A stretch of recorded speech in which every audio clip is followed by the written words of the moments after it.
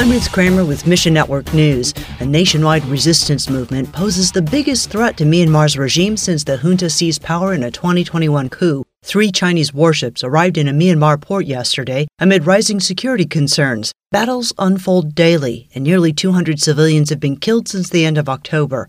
AMG International partners with churches throughout Myanmar to provide help for today and hope for tomorrow. Meanwhile, 5 failed rainy seasons have resulted in Africa's worst drought in 40 years. That translates to an estimated 149 million people who are facing acute food insecurity. In some of the affected countries, the situation is worsened by conflict. Ministry partners supported by Christian Aid Mission are on the ground asking for help as well as continued prayer. Pray God would enable them to be part of the rescue team with whatever they can provide. Find your place in the story at missionnews.org. Mission Network News, a service of One Way Ministries. I'm Ruth Kramer.